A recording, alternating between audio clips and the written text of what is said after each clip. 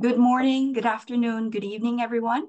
Many thanks to all of you joining us live for this policy seminar, and thanks to those of you who are watching this recording. My name is Hazel Malapit, Senior Research Coordinator at IFPRI, and I'm very pleased to welcome you to today's special event, introducing a brand new tool called the Women's Empowerment Metric for National Statistical Systems. Throughout today's seminar, we will be referring to this metric by its acronym, WEMNS, which we pronounce as WEMNS for short. WEMNS is a streamlined tool for measuring women's empowerment intended for use in large-scale multi-topic surveys conducted by national statistical systems. And as a co-developer of WEMNS, I'm proud to say we have a huge team behind this work from IFPRI, Emory University, Oxford University, and the World Bank's Living Standards Measurement Study Unit, in collaboration with our country partners and the 50 by 2030 initiative. We also acknowledge funding support from the Bill and Melinda Gates Foundation and the United States Agency for International Development. Today, we will learn more about the WEMNS tool, how it was developed, and how it can be used to monitor and advance women's empowerment globally. We're excited to hear from you throughout the event. So to participate in our Q&A session, please submit your questions on ifpri.org, Facebook, LinkedIn, YouTube, or by using hashtag AskIFPRI on Twitter. To get us started, we will hear from Johan Swinnen, Managing Director of the CGIAR Systems Transformation Science Group and Director General at IFPRI, who will provide opening remarks. Jo, over to you. Thanks very much, Hazel. It's a great pleasure for me to be here with you today to officially launch the Women's Empowerment Metric for National Statistical Systems, or WEMNS. It's easier to pronounce as the long title. So I think this is a major step in the long-running strategy to come up with measurement and metrics for empowerment, for gender empowerment, particularly in agriculture and beyond. So the first indicator was launched in 2012. That was the Women's Empowerment in Agriculture Index, the WEA Index, as I'm sure all of you are familiar with. Since then, many governments, funders, policymakers, and researchers have used this index both to diagnose the sources of disempowerment and also to design programs to deal with it, to enhance empowerment. WEA was the first comprehensive and standardized measure to directly measure women's empowerment and inclusion in the agricultural sector. Since then, this index has been very widely used. So today, about more than 250 organizations, more than 60 countries are using the indicator or variations of the indicator in their analysis and programming. So we've had several versions of or extensions of WEA seen developing in the past decade. And today we see a major step going forward, I think. As with all measures and measurement and indicators, once you start implementing them and looking carefully, there's always things that can be improved. And so WEA and its extensions or its variations are no different. And so two aspects were considered areas where we could make significant improvement. One was the length of the instrument in terms of implementation. And the second one had to do with the limited nature or coverage, if you want, of off-farm and non-farm employment. We know that as part of structural transformation, both men and women often take jobs outside the agricultural sector. And it's really important if we think about empowerment measures that you capture that correctly and integrate it very well into the measurement that you try to do. So that's really two important areas where the new indicator is trying to improve on. WEMNS has been designed to measure empowerment across different types of livelihoods, both urban and rural, and agriculture and non-agriculture. And so by widening the scope and also by reducing the length of the instrument, we believe that women can be used on large-scale multi-topic surveys and can really improve the measurement in a broader livelihood setting. There's a number of methodological improvements as well. So it will use 12 indicators, actually. And so it's mapped in 4 domains, several related to different concepts of agency. I'm not going to go into this. I'm sure this will be explained in more detail. It's also using what's called a counting-based methodology. Again, I'm going to refer to the specialist to detail you on what that means specifically. An additional bonus and an important bonus, I think, that WEMNS has been designed to be consistent with the SDG indicators. So it can be used for SDG monitoring. And I think that's an important enhancement as well. As I mentioned already, it's a shorter instrument than WEA. It can be administered around 15 minutes, actually. It's been tested in several countries, in Bangladesh, Guatemala, Malawi, Nepal. And so based on that, adjustments have been made to come to the final version. Maybe important to mention as well is that it has been developed, the new metrics, as part of the 50 by 230 initiative. So it will be an empowerment module within the 50 by 230 initiative surveys. And so this initiative, as I think many of you know, is there to build capacity and close the data gap in 50 countries by 2030. It's implemented through a partnership with IFAD, with FAO and the World Bank. And so countries participating in the 50 by 230 initiatives can use the WEMNS module in the surveys. So with that, I am just going to hand it over to the panel. We will hear from our team members who have developed it, but also the partners in countries we will be working with, and hopefully will use the indicator about details, of course, about the methodology that's been used, the improvements, but also about the experiences in piloting and the potential for influencing policy. And so I'm really excited about this new development, as I say, in this long-run strategy of improving measurements of empowerment, and therefore also to improve empowerment itself. So with that, Hazel, happy to give it back to you, and I really look forward to the presentations. Fantastic. Thank you so much, Yo, for your inspiring remarks and for your support all throughout this initiative. And I think that was a wonderful framing, telling us about how this fits in the bigger picture of systems transformation. So let's now turn to the WEMNS tool itself. So first, let's start with some context from Agnes Kisumbing, Senior Research Fellow at the Poverty, Gender, and Inclusion Unit, followed by Ruth Meinzendick, Senior Research Fellow at the Natural Resources and Resilience Unit. Over to you, Agnes. Thank you very much, Hazel. Good morning, good afternoon, good day, everyone all over who's listening in. So today we officially launched the Women's Empowerment Metric for National Statistical Systems. Next slide, please. Our presentation today will have two parts. Ruth and I will talk about the concept behind measuring empowerment and the process behind the development of WEMNS. And Jessica and Greg will talk about the instrument itself and the pilot index. Next slide, please. Next slide. Okay, so for the first part, I think it's useful to review what measuring empowerment means. Next slide. So our definition of empowerment draws upon Naila Kabir's definition, which talks about agency, resources, and achievements as components of empowerment. Empowerment being the process by which a person is able to make strategic life decisions, especially in contexts where this ability was denied. And so we have resources, which are material, so human and social resources.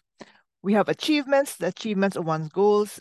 And then we have agency, the capacity to define these goals and to make strategic choices to pursue them. We draw on our experience in WEA where we focus on the agency measures. Why do we do this? We do this because when it was developed, there were already indicators, methodologies, and tools that measured resources and measured achievements. We know how to measure different types of resources, like physical capital, human capital, social capital. We know how to measure achievements like yields, profits, expenditures, and nutritional status. But we didn't know how to measure agency. So there was a deliberate decision to focus on agency in developing the WEA and the subsequent sets of indicators for empowerment. Next slide, please. So the question is, why even attempt to measure something that's intangible, like empowerment? And here it's very useful to draw on the words of Tony Atkinson, who was a poverty measurement pioneer. In his last book, he talked about the power of poverty metrics. And he said that metrics matter if they motivate, if they monitor, and if they shape policy. The elevation of women's empowerment as gender equality to an SDG recognizes the intrinsic value of both and gives us the responsibility to monitor it. It also creates a demand for indicators so that we can monitor it properly. Next slide, please. So the question is, we have WEA. Why do we need to develop women's? There has indeed been tremendous growth in women's empowerment metrics since 2010. The WEA, which was launched in 2012, has had several adaptations, and these have now been used by 255 organizations in 61 countries as of February 2024, this month. But the big limitation is that WEA is limited to agriculture, and as economies transform, people, women and men, are going to leave agriculture. The questionnaire is still very long, and it wasn't specifically aligned to SDG monitoring. Next slide, please. So, bearing that in mind, our efforts to measure empowerment really have focused on unpacking agency.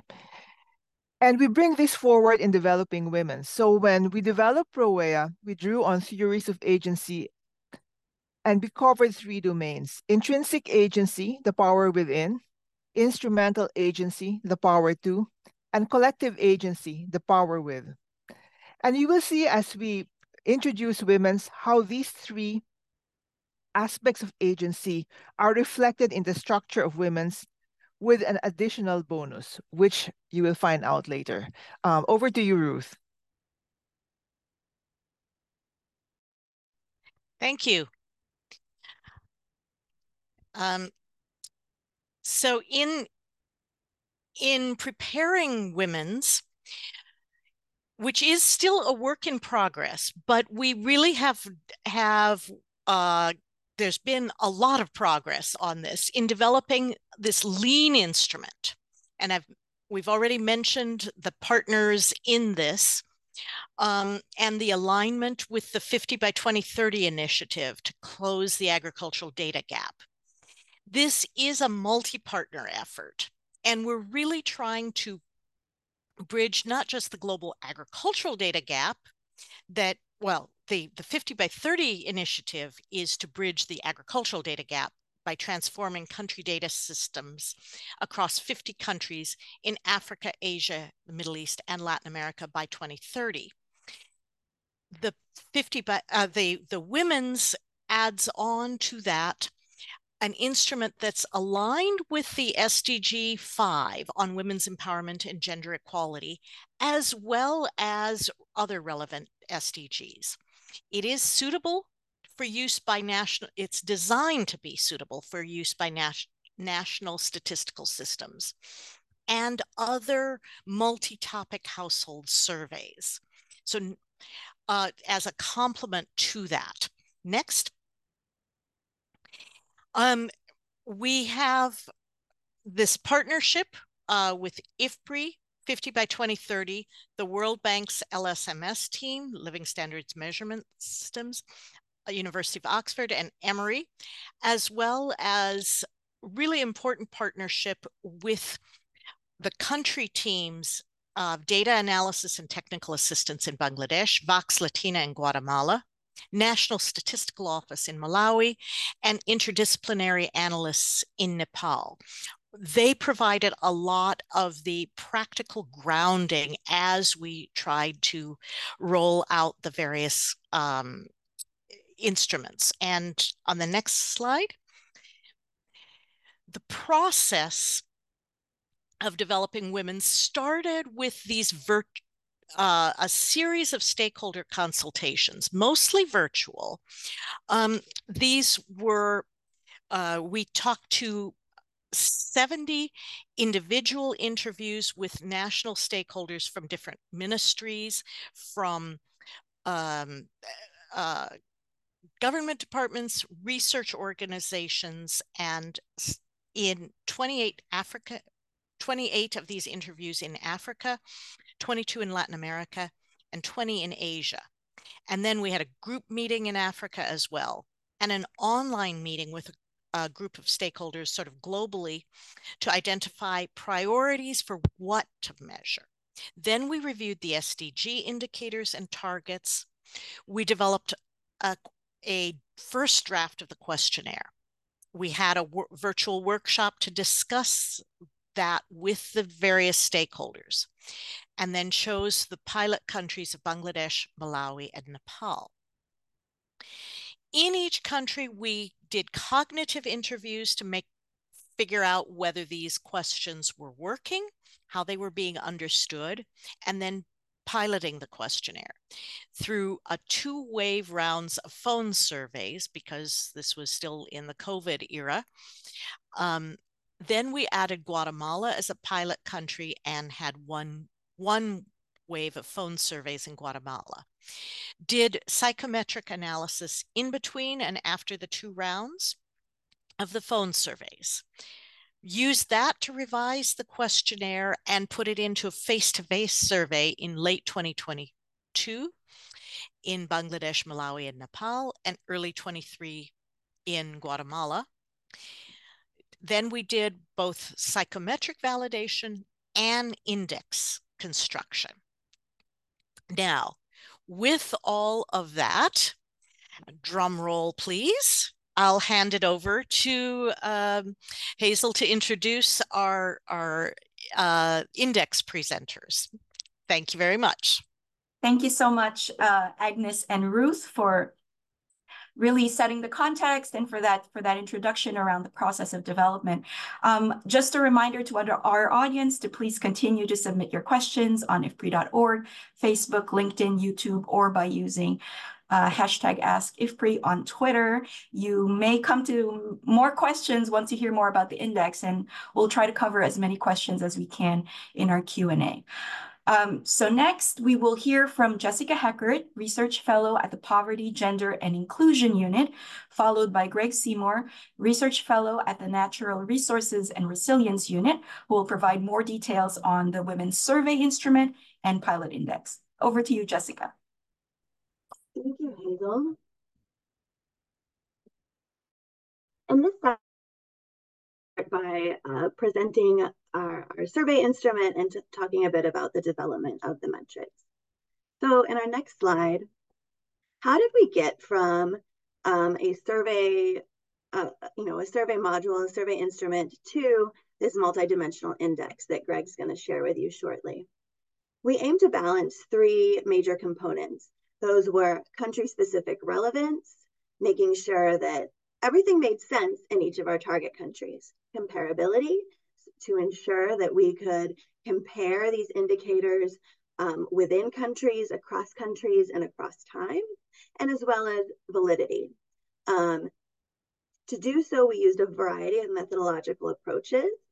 Quickly summarizing them, they included fieldwork experiences, feedback from our survey teams and enumerators, psychometric analysis, consultations with experts, stakeholders, the expertise of our national statistical offices and other partners, quantitative analysis, cognitive interviewing, as well as having this all well informed by normative theory.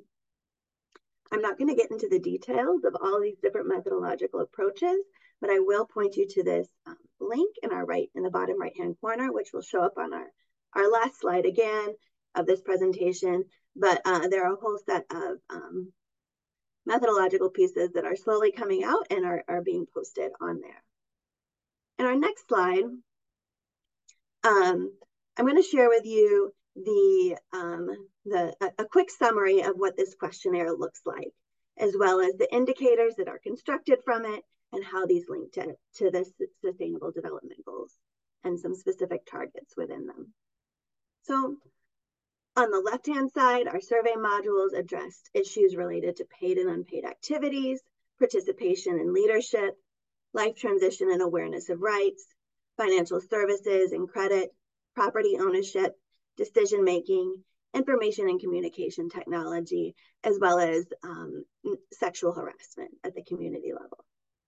So from each of these modules, we calculated one or very often multiple indicators that were linked to these survey modules. As Ruth described earlier, We also went into, as we developed this questionnaire, we identified within the SDGs and specific targets components that were linked to women's empowerment and gender equality. Of course, SDG 5 focuses on this specifically, but a lot of other indicators have specific components that link to women's empowerment and gender equality and have that component integrated into them. So you can see from the right-hand column how that mapping lays out. In our next slide, I want to touch briefly on our conceptual justification of these 4 areas of agency and how they map to women's specifically and the women's indicators. So I'm going to start on our bottom left-hand side in the orange with instrumental agency and the power to. This is often the most intuitive to people. So instrumental agency is the ability to make important household decisions, and it's the most commonly used measure of agency. If a survey wants to put in one question on women's empowerment, they'll put something in about household decision making. We've expanded the focus on instrumental agency to include other aspects of instrumental agency, such as choices about time allocation and the ability for individuals to have control over how they use their time. Next is intrinsic agency. Sorry, I didn't want to advance that slide. Go back. I was just going to another part. Thank you. So next for intrinsic agency, that's power within. This is the idea that assessing one's power requires critical consciousness and awareness of inequalities.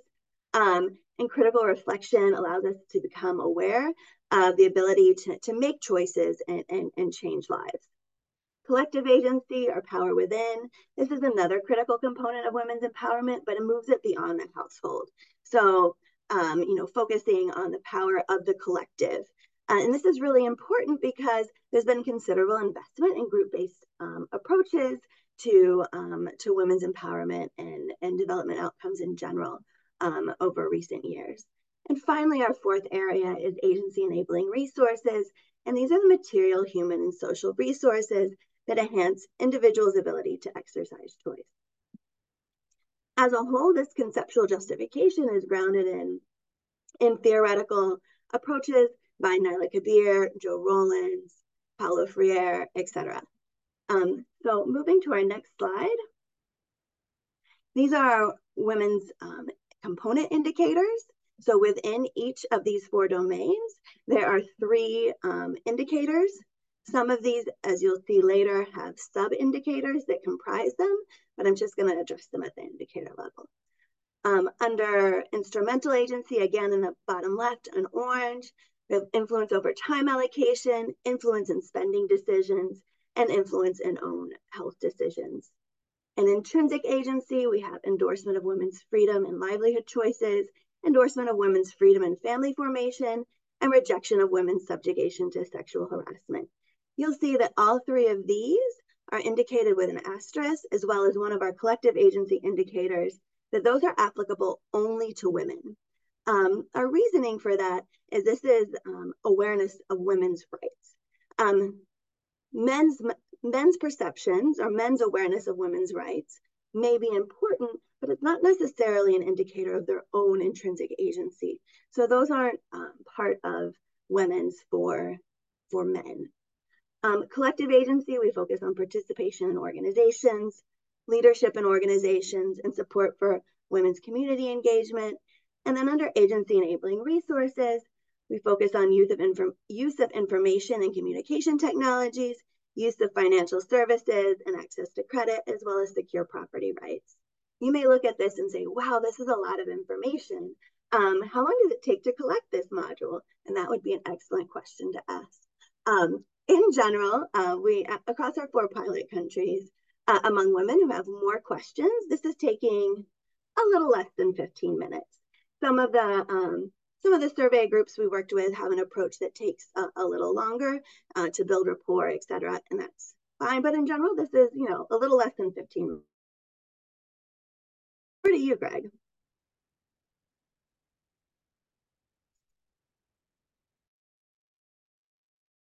Thanks. Can we go to the next slide? Okay, thanks. So how does WEMNS measure empowerment? So like Yo mentioned earlier, WEMNS uses a counting-based methodology. So in the first step, we identify respondents as constrained or unconstrained in each of the indicators that Jessica just showed you and are shown here based on indicator specific cutoffs. In the second step, well, as in the previous slides, we also showed that for women, we're considering all 12 indicators. For men, we only consider 8 of these. This is because of the way the questions are framed. They don't really measure men's empowerment in the same way. So in the second step, we identify respondents as empowered or disempowered based on how well they fare across all of these indicators. So this requires us to assign weights. In WEMNS, each domain is equally weighted, and so are the indicators within each domain. We identify someone as empowered if they are unconstrained in a certain share of those weighted indicators. For now, at this stage, we're considering a range of empowerment cutoffs between 60 to 70% of the weighted indicators. Once we have at scale nationally representative data, we will later this year, as I'll talk about a little bit later, we will specify an exact cutoff. Okay, next. So from this, we can calculate the index, the WEMNS score. So the WEMNS score is based on 2 statistics. One, the incidence or head count ratio of disempowerment. This is simply the percentage of women or men in the sample who are disempowered. This tells us how many men or women are disempowered. Second, the intensity of disempowerment, or the average share of the weighted indicators in which disempowered respondents are constrained. So here we focus just on those respondents who are disempowered. This tells us, how intensely are women or men in this population disempowered. To calculate WEMNS, these statistics are multiplied and subtracted from 1. We do the latter step so that we can present WEMNS optimistically in terms of empowerment, how empowered people are rather than disempowerment. Values for WEMNS range between 0 and 1, where, of course, then higher values indicate greater empowerment within your particular sample. Next slide. Okay, so to give you a better idea of what WEMNS looks like in practice, I have a snapshot of results from our Malawi pilot survey. Keep in mind, the pilot was not a nationally representative survey, so these results should not be taken as representative of empowerment in Malawi as a whole, but rather sharing them just as an illustration of the methodology and its potential applications. So with this caveat in mind, what can WEMNS tell us about empowerment in this particular sample? So through the lens of WEMNS, we see that women are substantially less empowered than men. We see this both in terms of the incidence of disempowerment. So 88.6% of women are disempowered compared to 59.7% of men. We also see this in terms of the intensity of disempowerment. So disempowered women are on average constrained in a greater share of the weighted indicators than disempowered men. And together then, these translate into a lower WEMNS score for women in this sample than for men, 0.52 versus 0.72.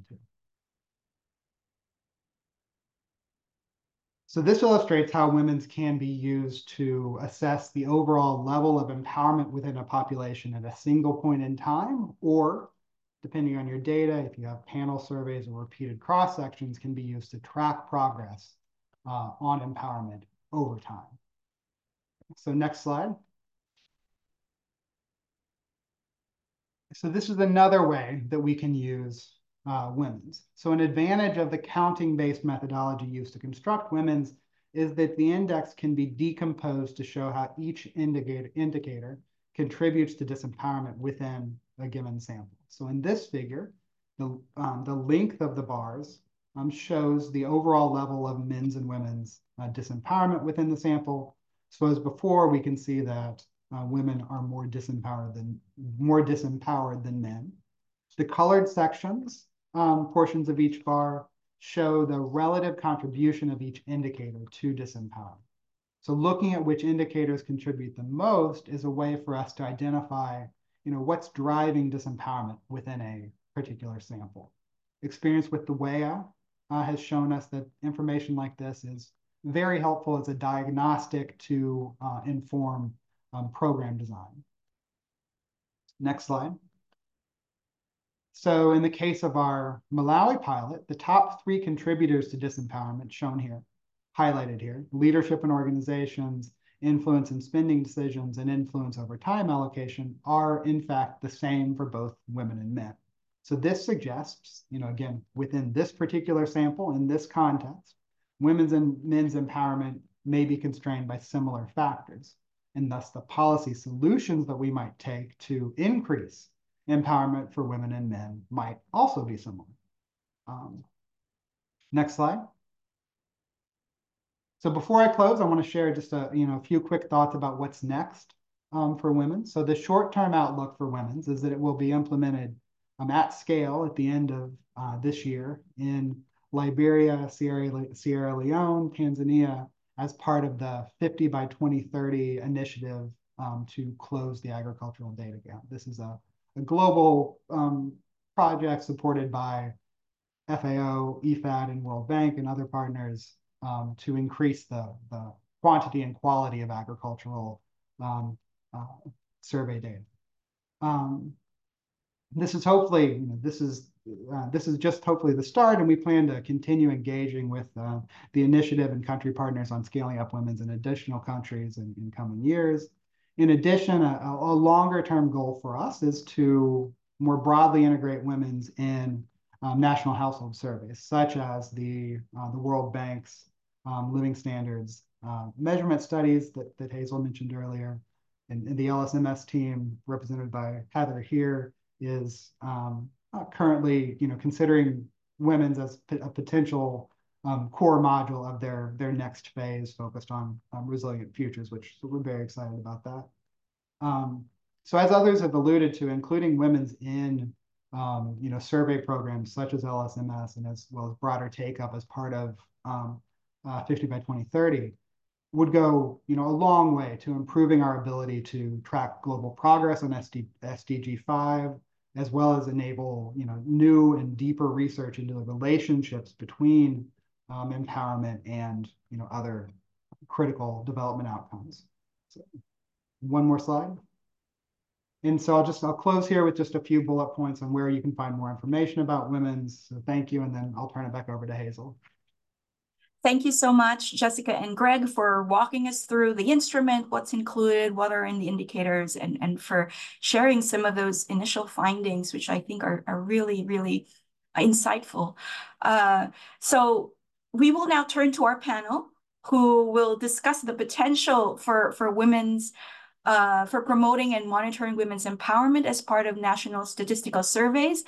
But before we do that, again, just a reminder to continue to submit your questions on the IFPRI website, Facebook, LinkedIn, YouTube, or by using the hashtag AskIFPRI on Twitter. Okay, so now over to our panel. Our first panelist is Shelton Kanyanda, Director of Agriculture and Economic Statistics at the National Statistical Office in Malawi. Shelton, the women's tool was piloted in Malawi by the NSO, and you have firsthand knowledge about what it's like to implement this in the field. What do you think is the potential for integrating women's into Malawi's national data collection efforts? And what support might NSO need to collect, analyze, monitor women's on a regular basis? Yeah, thank you so much. First of all, let me acknowledge that the National Statistics Office in Malawi is very happy to be part and parcel this process, developing the WEMNS tool. So particularly, the issue of collecting data on women and women empowerment particularly is quite critical, especially in countries like Malawi, which are developing countries. And these are countries where we believe, or it is believed, that women are marginalized, or they are not as empowered. So that's why even the preliminary results, even if they are not as representative, the story is almost the same. So because of these expectations, there should be some deliberate effort towards incorporating the WEMS instrument into regular data collection systems. For Malawi, the National Statistical Office, we do have a program of collecting data. So there are other surveys that are collected on monthly basis. There are other surveys that are collected on quarterly basis. Others are collected in 3 to 5 years surveys. And of course, we have the censuses, which are conducted almost every 10 years. And now looking at the women's tool, this, in my view, is something that could be incorporated in the surveys that are conducted within 3 to 5 years. But if resources permitting, we can integrate in surveys that are collected almost annually. And then, as you may have heard, the 50 by 30 initiative. We are also in discussion with the 50 by 30 initiative to incorporate Malawi to be a participating country. And we believe that that could also be a very good opportunity to incorporate the women's tool to collect the data in that survey. But even if that fails, which I understand it may not fail, but we can also incorporate in other existing surveys that are already there. So this process of incorporating this survey into existing surveys, I think we may need some of the technical support that may come from IFRI or other partners. We will definitely need to have the questionnaires integrated into other existing questions. We need to make sure the flow is correct. But also at the same time, when it comes to data analysis, we need to make sure that our sampling is correct. Our analysis is comparable to other countries. But at the same time, once we collect the data, we also need to make sure that we are able to promote the use of that data. And the partners that we are talking about, IFRI, whether it's UN Women, should also help us to disseminate the data to be used for policy formulation. Yes, over and above all this, we definitely need the resources in order to conduct these surveys. So yes, we also need financial support so that we can ably conduct these surveys across the country. I think Malawi is also there's empowering local authorities in the districts. So almost every district needs data of its own, and these are some of the indicators that would be greatly required at that subnational level, and that will require quite some considerable amount of resources. So I think that's what I would say on your question, and I submit. Thank you so much. Thank you so much, Shelton. There's so much there in what you said. I think it's great to hear there's so much potential. There's a lot of these surveys that where it can be integrated in. And I'm going to come back to your point at the end about data use, because I think that's something we probably want to discuss in more detail with the rest of the panel. So thank you again, Shelton, so much. Let's move on to our next panelist. Our next panelist is Regina Valiente, a specialist in natural resources, land and housing at the Presidential Secretariat on Women in Guatemala. also known as CEPRAM. We did ask, so she's here today, but we also asked Regina to tell us about the policy focus on women's empowerment in Guatemala and how the women's tool can support these priorities. Let's listen.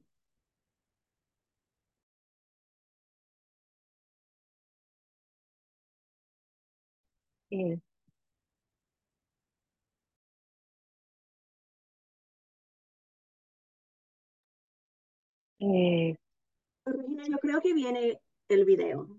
Yes. Okay, pues we're just waiting on the video from CPA. Muchas gracias por el espacio que le dan a la Secretaría Presidencial de la Mujer. Para nosotros realmente es importante estar en este espacio compartiendo con ustedes. Les quiero contar que la Secretaría es la institución asesora del Estado, ¿verdad? Es la que busca asesorar a las instituciones públicas para poder incorporar el enfoque de equidad dentro de la política pública gubernamental. En función de esto, el tema de empoderamiento económico, principalmente de la mujer rural, ha sido un tema priorizado, ya que en Guatemala el tema de violencia contra las mujeres es un tema bastante fuerte. Es un problema público que ha sido colocado en la agenda pública, ya que la violencia contra las mujeres es el delito más denunciado en el país, teniendo una posición como uno de los países más violentos del mundo, ya que tenemos 17 homicidios por cada 100,000 habitantes. Entonces, el tema de empoderamiento económico de la mujer se ha colocado como una causa subyacente de la violencia contra las mujeres.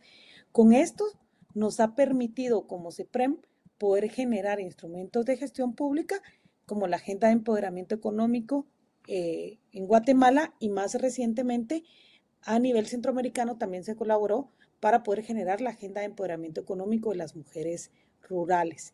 En este esfuerzo se hace desde el Sistema Centroamericano de Integración, en donde el Consejo de Ministras de Centroamérica hace una coordinación con los ministros de Agricultura, principalmente de Centroamérica, e inicia la agenda. Luego se van sumando algunos temas como pesca, turismo, economía, y se cuenta con este instrumento a nivel centroamericano.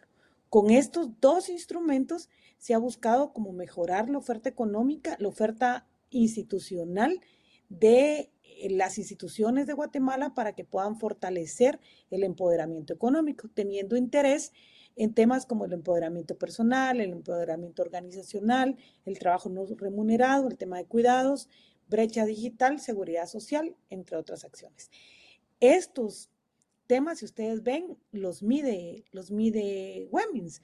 Entonces es ahí donde para nosotros es realmente importante contar con un instrumento como WEMNS, porque en nuestros países muchas veces lo que menos tenemos son data.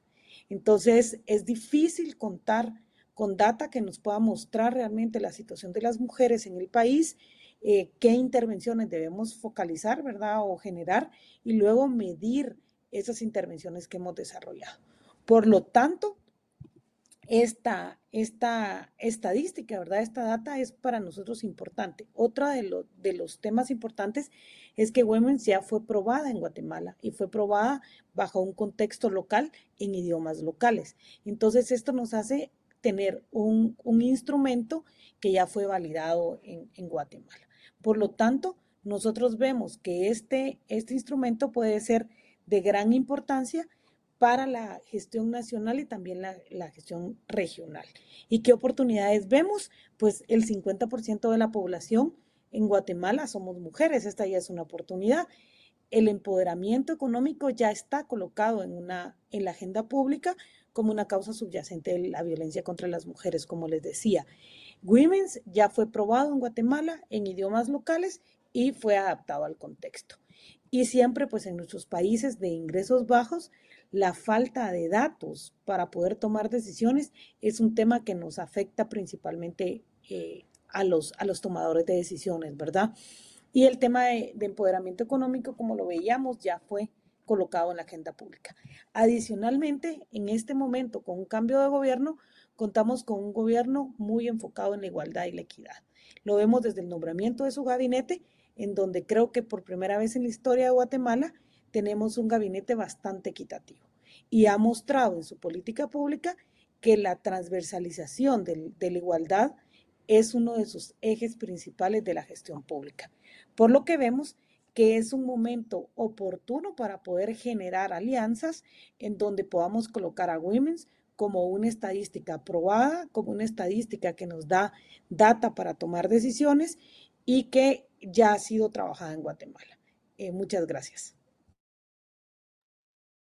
Muchas gracias, Regina. Thank you so much for your insights. That point you made about violence against women is really striking, and it's great to hear that equity is a high-level priority for the Guatemalan government.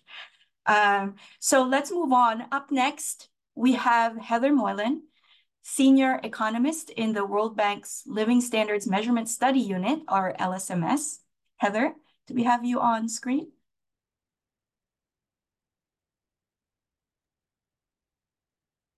My video is on. Oh, okay. Thank you. So Heather, I'm sure many of those in the audience are familiar with the LSMS, which is, of course, the World Bank's flagship household survey program. So tell us a bit more about the efforts made within LSMS to enhance gender-related data collection, and how do you envision the WEMNS tool contributing to these efforts? Great, thank you. Hi, everyone. Thanks so much, Hazel, for the question and also for including us in the panel. So I'll be sharing some thoughts and reflections on behalf of several of my colleagues that are part of the LSMS team and have been part of the WEMNS collaboration. And so that includes Talib Kilic, Wilbert Vundradrazi, Alberto Zedza, and Sydney Gourlay.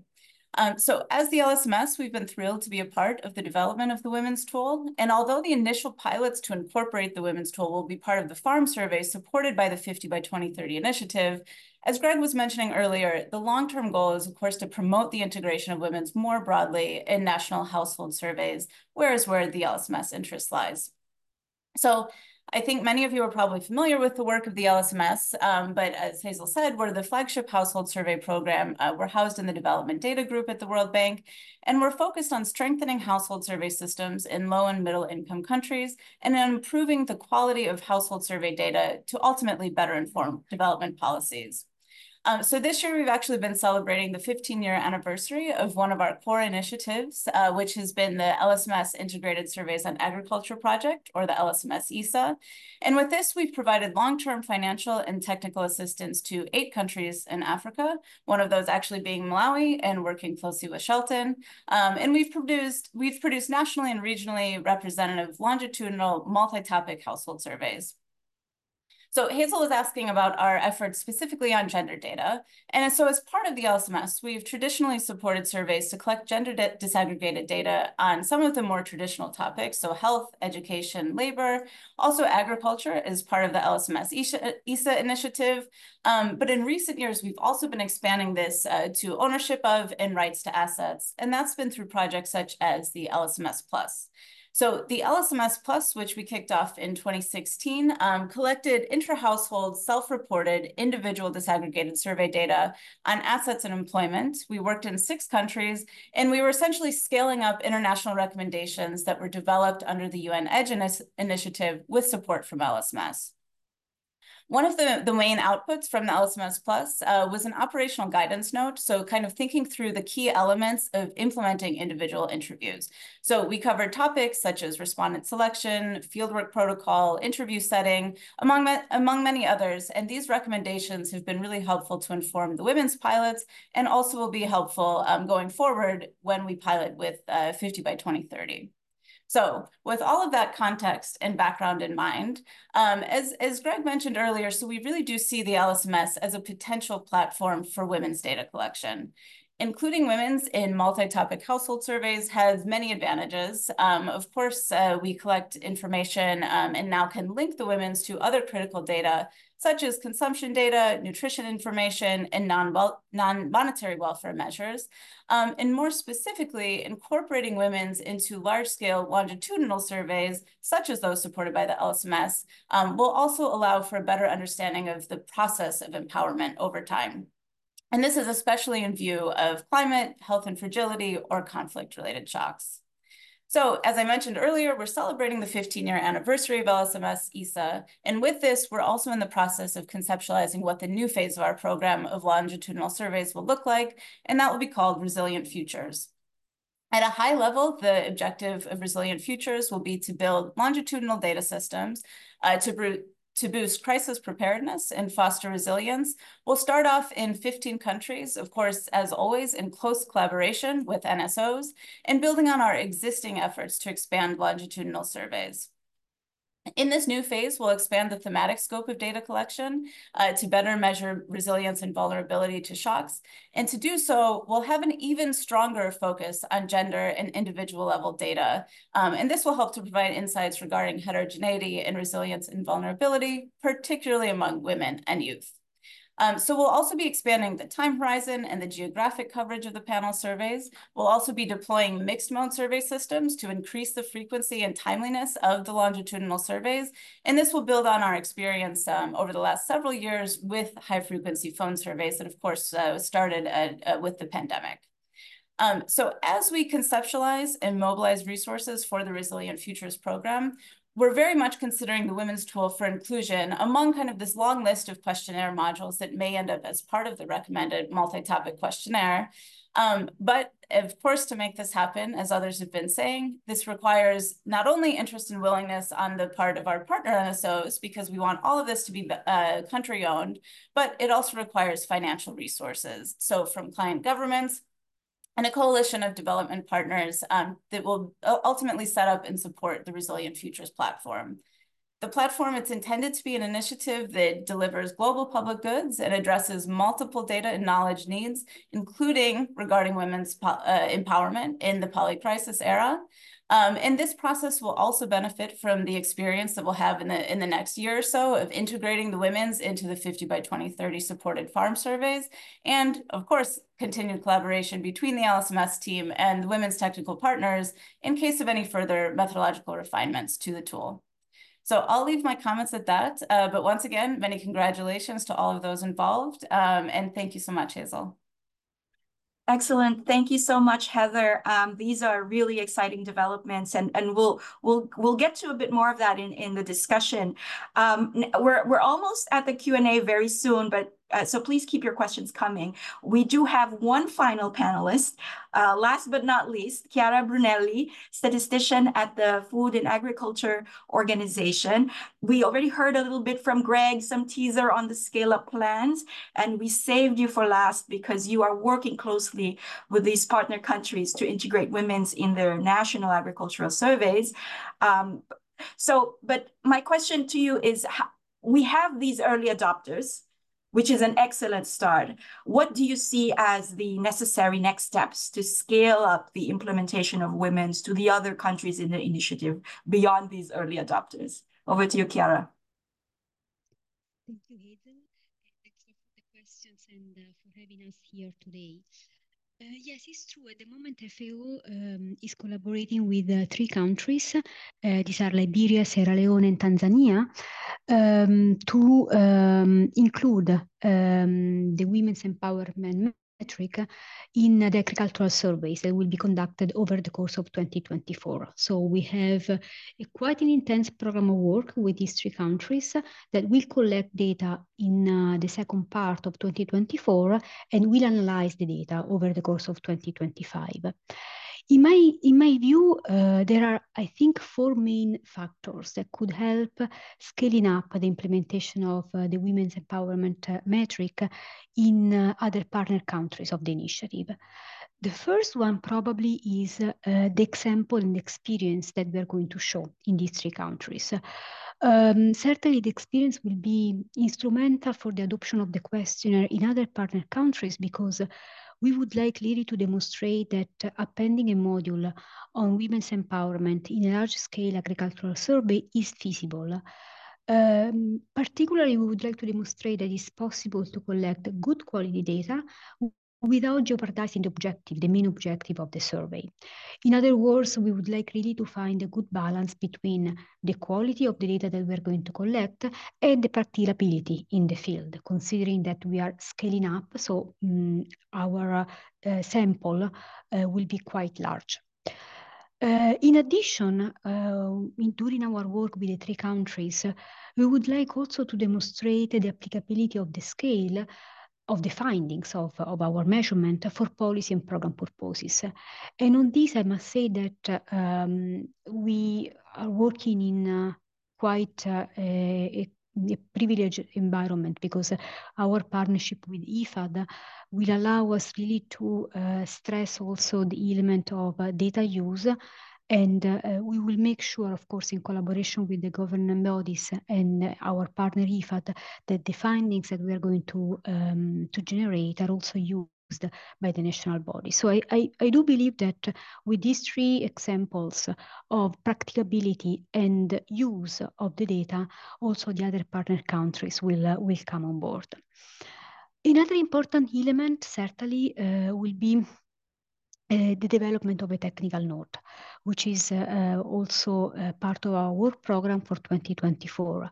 We would like, in fact, of course, capitalizing on the experience with the 3 countries, capitalizing on the experience of the IFPRI and the World Bank team during the pilot. We would like to present a set of recommendations to our partner countries on all the steps that needs to be taken when the measure is integrated into a large-scale survey. And of course, we hope that we will propose again practical and clear instructions, so that also our partner countries will be able to know what are the steps to be taken.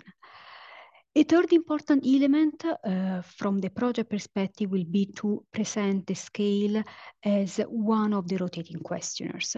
For those of you that know the initiative, you may remember that normally we approach our partner countries suggesting to collect a core set of data on agriculture on yearly basis, and then to alternate rotating questionnaires with less frequency. So our intention will be to really present the women's questionnaire as one of the rotating questionnaires of our methodological proposal, so that slowly, especially with the new countries that haven't yet decided the rotation of the questionnaires, also this questionnaire can be included. Finally, I think a very good opportunity for the women's empowerment metric for us, and probably for other partner countries in the future, will be also we have decided to combine the women's empowerment metric also with a small questionnaire regarding dietary diversity for women. This addition, of course, it means more time, slightly more time in the field, but in our view, it adds value to the data that are collected through the agricultural questionnaire and the women's questionnaire. And normally, agricultural teams in national statistical offices are very interested in food security aspects and the linkages between food security and agriculture. So for us, I think that also the combination of the women's empowerment questionnaire with a module that is also looking at dietary diversity adds value to the data, and also raise the interest of the agricultural teams within the statistical offices. So I think these are, in summary, the 4 remarks that I would like to make. Back to you, Hazel. Thank you so much, Chiara, for your remarks. And of course, thank you to all our speakers and panelists thus far for your comments. So now we have you've heard a lot of information. You heard about the tool, you heard about our partners and plans for scale up. So now we have an opportunity to engage with our live audience, and our panelists will respond to as many of your questions as we can. We may consolidate your questions in the interest of time, but we will do our best. I would like to invite all our speakers back on the screen if you can. So I think I want us to take a step back and maybe just start with the value added. Yo framed this nicely in the beginning, but we did have a question around how are African countries going to benefit out of this event? And I believe maybe they mean out of this tool. So Shelton, is this something you can respond to? What is the value added? What is the benefit?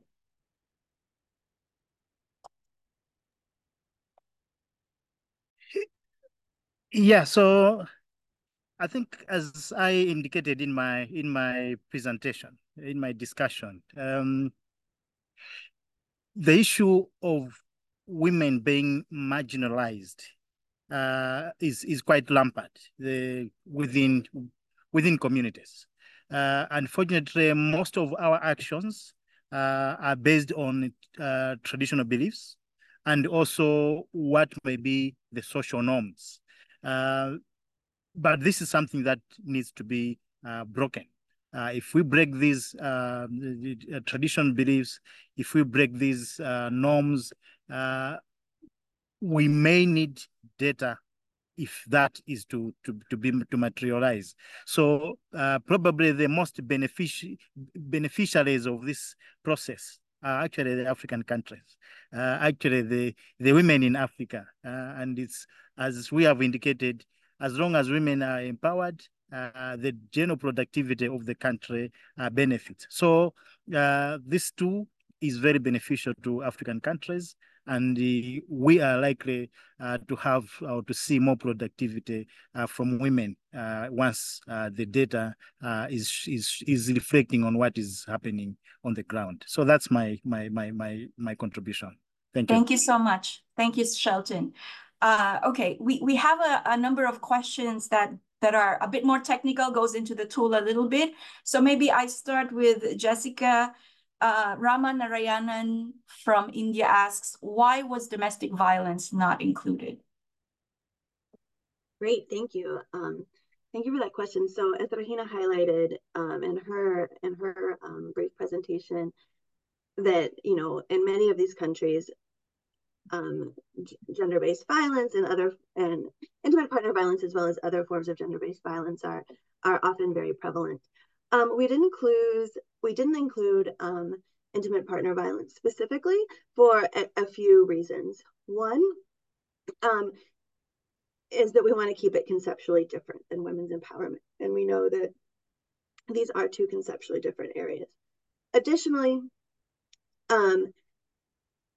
WEMNS is intended to, additionally, we want to think about the ethical protocols for data collection. So WEMNS is intended to be collected from women and men or multiple members of the same household.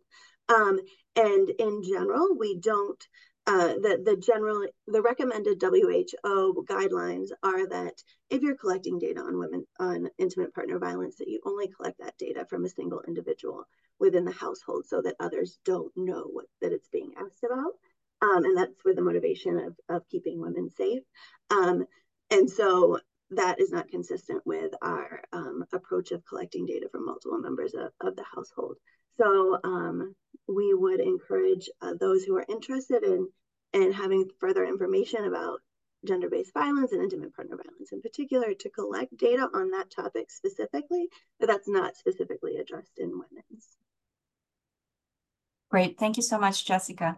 Another additional questions around the tool itself.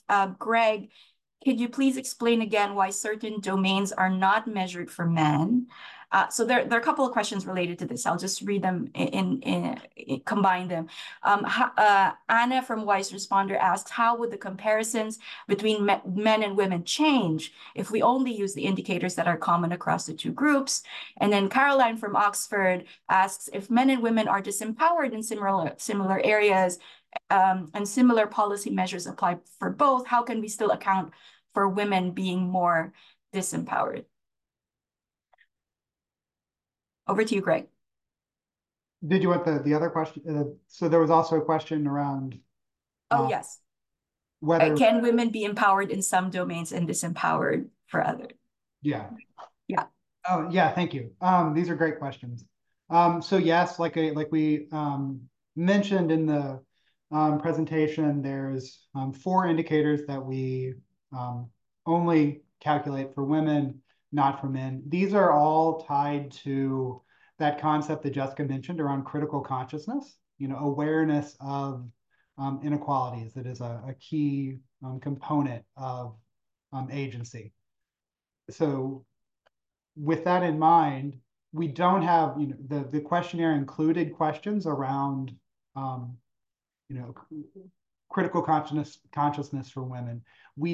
That's imperative because we often see, that you can conceive of situations where, awareness of these inequalities isn't present for women. For men, we see this as less of a, practical reality.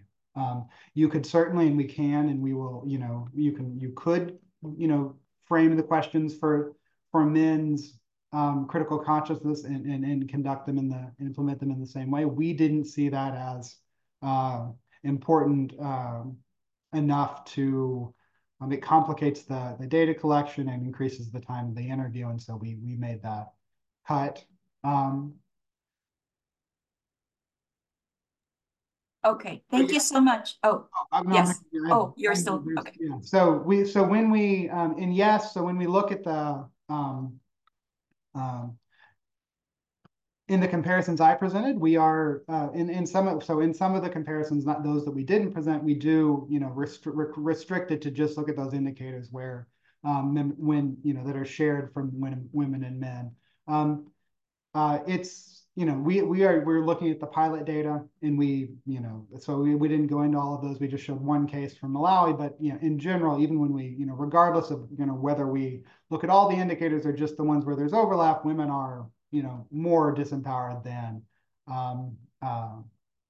men, and so that's similar. The case we showed from Malawi was just one snapshot. If you actually look across the other 3 pilot countries, you see that the factors that are driving men's and women's disempowerment are quite different. There's some overlap, but it's not always the same factors that are that account for men's and women's disempowerment. And this is this is also true of kind of our experience with WEA. And so on the last question about so can women be empowered in some domains and disempowered in others? Exactly, yeah, that's what we're doing. We think of empowerment and agency as multidimensional. So of course, yes, there's going to be someone can have maybe more empowered within their household, making spending decisions, having control over income, making decisions about how to spend their time, but less empowered outside of the household. And that's going to come through, in maybe the collective agency indicators. And so yes, we talk about people being unconstrained or constrained in the indicators, but we do expect, and often, the pilots show this, that, across the different domains and indicators, people's experience varies quite a bit. Thank you. Thank you, Greg. And so sorry for jumping in too early over there. Let me come to Chiara now. We have a couple of questions around future plans. So one from Magala Fred. Do you have any future plans to extend surveys and service in East Africa, particularly where the economy depends on agriculture and women provide the biggest labor force? And then Krista Jacobs from Landesa asks, are there plans or opportunities to collect this data in urban or peri-urban areas to more fully support data for SDG 1.4? Maybe Heather can also touch on this if you have more to add. But Chiara first, and then Heather, if you have anything to add. Thank you so much for the questions. In terms of scaling up and mainstreaming the women's measure in the 50 by 2030 countries, of course, we work in the countries that are already our partner, and we will also expand the list of countries that we collaborate with in the future. At the moment, we do have a presence in Eastern Africa, particularly it comes up to the mind Tanzania, Ethiopia. There is also Malawi that is going to start soon. So we have a presence in Eastern Africa, and we are planning actually to expand it. But I don't have yet, let's say, the list of new Eastern African countries that will join in the next years. But certainly, in the new countries that will join, as I mentioned before, what we would like to do is to present the questionnaire, the women's questionnaire, as one of the rotating questionnaires that is part of our methodology, so that countries can also apply this questionnaire in the same way as they apply the other thematic questionnaires. Regarding urban and peri-urban, yes, maybe this is something on which maybe ITER can also come on board. The 50 by 2030 initiative works with farm surveys. So our reference population are farms operated by households and non-household entities. As a consequence, our coverage of urban and peri-urban areas is normally limited, because in those areas, normally the contribution of agriculture is quite limited. But of course, the moment the metric is integrated in household surveys, then as a consequence, also those areas will be better covered. Back to you, Hazel. Thank you. Thank you so much, Chiara. Next, I have a question for Agnes. Can women's be used in other settings beyond agriculture as their main livelihoods? From Caroline, if we work on women in the agricultural sector, is WEA still our go-to measure, or is it women's? Thank you, Hazel. WEMNS was designed to be able to capture other livelihoods and not just agriculture, and this was done quite deliberately. This was done. We did this because we know that in the process of structural transformation, people are going to be diversifying their livelihoods in terms of getting out of agriculture, moving to non-farm enterprises. And one of the drawbacks in the early versions of WEMNS was that women or men ended up being classified as disempowered if they were not in agriculture. And we know that the economy is transforming. So yes, WEMNS will be or is actually applicable to all sorts of livelihoods, whether rural or urban. When we piloted WEMNS in the face-to-face survey, we had urban and rural samples as well. Now, to Caroline's question about whether or not we should be using WEMNS or WEA if you're really focusing on the agricultural sector, I guess the question is, what is the purpose of your study? If you're doing an impact evaluation, our recommendation would still be to use WEA, because that's going to be very detailed and will get at a lot of the outcomes that you're very interested in measuring. If you're looking at something that you want to do a broad sweep, then WEMNS is the way to go, especially if you are budget constrained and you want to have a large sample. Thanks. Thank you, Hazel. Thank you so much, Agnes. So I'll come to you next, Ruth, just to come back to this question around context. So Peter Mation asks, how does one adapt the questions, concepts, and analytical approaches to give meaningful results in profoundly different socio-cultural country contexts? Oh, I get the easy question. So thank you, though. We've really done a lot. We purposely selected our pilot countries to include different contexts. And we were building on quite a bit of prior qualitative work in these contexts.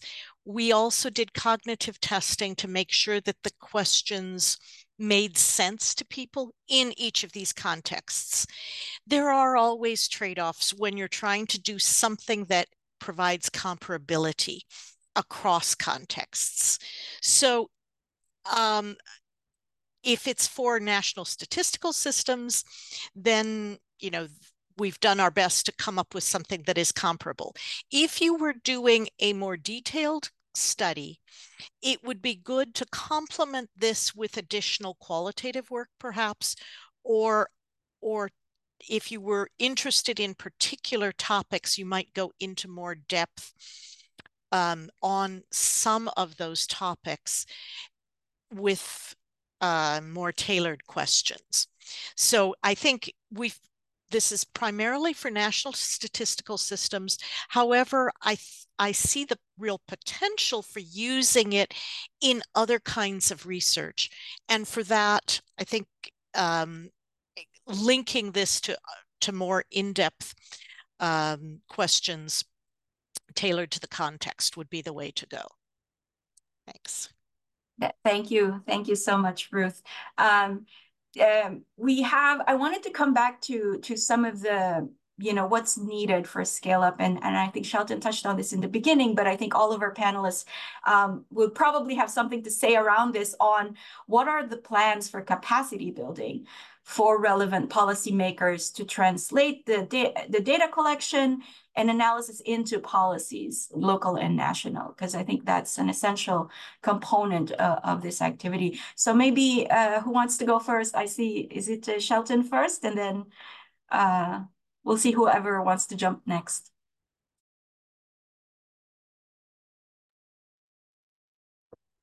Yeah, actually for Shelton, for Malawi, for the NSOs, I think that's the demand that we would want support. So we'll definitely see that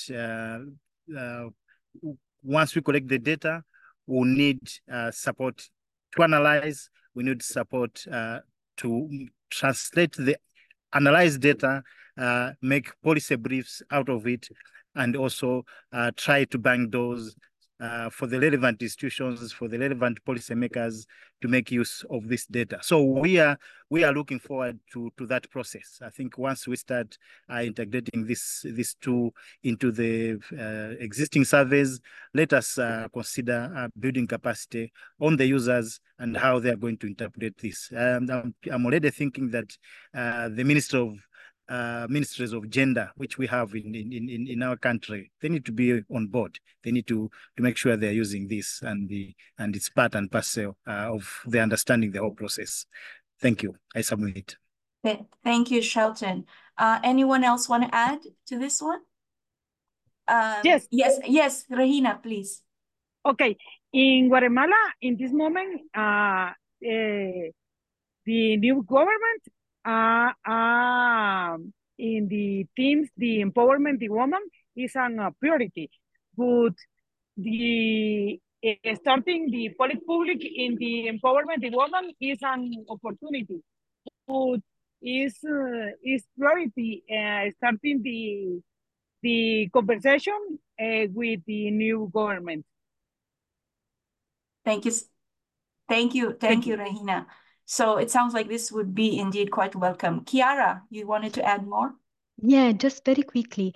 Of course, in our countries, we will try to be as participatory as possible from the start. So, of course, all the relevant counterparts, the various ministries of health, gender, social justice will be involved in the presentation of the questionnaire. Presentation and potential expansion, because we have already received some requests, particularly from Sierra Leone, to also expand to specific teams that are of interest of the country. So this is something that is already, let's say, part of our work, our way of working. In addition, as I mentioned quickly before, the initiative is composed of 3 pillars: research, data production, and data use. Our partner agency, IFAD, is leading the data use effort.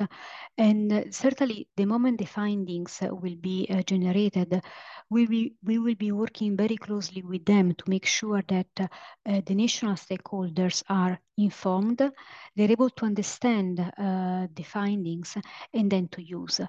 Let's say this will be part of a sort of interagency effort, and of course capacity development with the relevant ministries. Back to you, Hazel. Thank you. I just wanted to check in on Heather if there was anything else you wanted to add on this. Sure. Yeah, no, happy to come in quickly. Yeah, so I mean, as always, with all of the partner countries that we work in, whenever we're designing in the last 15 years, the LSMS ESA survey that will go to the field, in the future, the Resilient Futures, of course, it's always a collaboration with both in-country and international stakeholders when we're designing this questionnaire. We know that a lot of this data is in high demand, so we want to have everyone kind of aware of what will be collected. So I think one of the areas also going into the future is just this issue that, there's a lot of great data out there, but then there's this gap between, data being available and calculated, but then actually getting people to use it. So I think that this is a very relevant question, and it's great that it's being discussed in such depth during today's session, because if people aren't using the data and actually using it to inform policy, then it's kind of an investment that is lost. So it's very much with Resilient Futures going into the future. That's one of the areas where we really want to put more emphasis on thinking more about data visualization and more innovative ways of communicating this data to policymakers. Thank you. Excellent. Thank you so much, Heather, for bringing that up. And I did want to segue, since we're talking about capacity, there's sort of capacity in NSOs in the countries among policymakers, but then there's also capacity like among, young professionals and students and who are, starting to work on this. So I wanted to ask someone from the team who may want to jump in. For students who are interested in using this tool for dissertation fieldwork, any advice around securing funding opportunities to use WEMNS and WEA in target countries, and are CAPI tools available? Agnes, did you want to come in? I'll start off, but then I'll hand off to Ruth, because she's been quite involved in capacity building around the WEA, and especially around graduate students. So one of the reasons I think why WEA had very fast uptake in the beginning is that we used the pilot data and really analyze it, and we're able to get some interesting papers out of that. In fact, Greg Seymour was one of our dissertation fellows for the WEA. And so I think one thing is to make the professors and graduate students aware that the data from the pilots are going to be publicly available on the WEA Resource Center. Now, for dissertation students who have their own funding, the data are available, so you don't have to do your own fieldwork for them. But if you do want to do fieldwork, then I would suggest you look for your own sources of funding first, because we don't have that. However, the CAPI tools will be available in a month or two publicly. We have a consultant who's working with us right now to do that. Ruth, do you want to take over, answer the rest of this? I think you covered much of it, but like with WEA, we do have we do encourage the use of the pilot data, but with WEA, one of the first PhD students who applied WEA won an award for her dissertation. And so by adding this to your own data studies that you collect, you'll be able to do more tailored work on it. So we do really encourage you to use the instrument and collect new data. It doesn't have to be everywhere, and it's cheap to add because it's a relatively short module.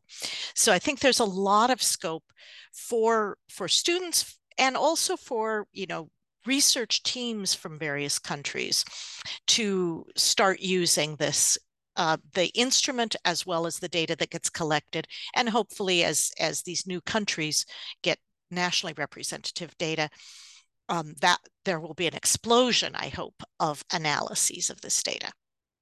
We are doing a distance learning module on how to collect the data that we will be making available for those who want to collect it on their own, or to really understand the underlying principles of why certain questions are included. Great. Thank you, Ruth. We have a question here around what is the number of observations for the pilot surveys in Malawi and Guatemala? and I'm going to look to either Jessica or Greg for this, where these pilots focus in some municipalities or entire countries. And maybe I'm going to tag on another question for you around, if you could say just a little bit more around intersectionality and why this particular methodology might be helpful, because Shelton did touch on the importance of subnational data here. Jessica? Yeah, of course. So I'll kind of start with the last half of that question and then integrate my response and integrate the two responses. So one of the important and really exciting applications of this methodology is that we don't just get a headline number for across the country like we would if we used some sort of, aggregate information that was available about, across different surveys. We can break down in different population subgroups. Those can be differences in rural and urban areas, differences by district, differences by age, or married women versus unmarried women, or it can be differences by different ethnic groups, depending on if that's a relevant question in the country. So the overall methodology does allow us to have an intersectionality lens, particularly if we approach data collection with that in mind. So in each of the countries, our samples are for the face-to-face surveys are approximately 800 households, and data were collected from women and men within each of those households. So you get 2 respondents for a total sample size of around 1,600 per country. In Malawi, we split up that data collection across 3 diverse districts in Malawi. In the case of Guatemala, we really felt like our burden of proof was, can we do this well in the indigenous languages of Latin America? Not just Spanish, but thinking about indigenous languages in these regions as well, because often we're under the impression, we sort of collectively, that these are the most disempowered women in the country for many reasons. So in Guatemala, we focused our sample on some key municipalities with a high prevalence of Quiché and Quechua language speakers. Those are 2 of the most common indigenous languages spoken in Guatemala, and so that is going to allow us to do further analysis to better understand differences between these 2 groups, or differences between the indigenous population and non-indigenous population, and to focus. Anyway, we spent a lot of effort into improving the quality of how we collect data for those specific populations, and there's a lot of potential for that to pay off with some further analyses. Thank you. Thank you so much, Jessica. We are coming to the end of our time. It's amazing. The discussion just flew by very quickly. I think before I go around, I do want to take one final question, Agnes. At the top of the session, we talked about how this was a big collaborative effort, and so I wanted to end with a critique. One common critique of women's empowerment metrics is that these are based on Western concepts of feminism and do not pay attention to concepts from the global South. How would you respond to that? Thank you, Hazel. I think it's a misconception that attempts to measure empowerment only reflect concepts from Western feminism. At least in the way that the team developing the WEA has conceptualized and measured empowerment, we have placed a lot of importance on decisions that are made jointly. In the usual way that Western feminism is characterized, there's a lot of emphasis on autonomy, on making decisions by yourself. But we realize that in many of our own societies, I am a Filipino myself, a very collectivist society, many important decisions are made jointly together with one's spouse or with one's family members. So we account for that in our definitions of empowerment, and our measures of empowerment have also been refined by a lot of qualitative methods, which explore the ways that people themselves envision empowerment. Thank you. Thank you so much, Agnes. And I do want to say that there is a huge team behind this effort. I want to give one, before I close it out, does anybody else have any final words who want to chime in?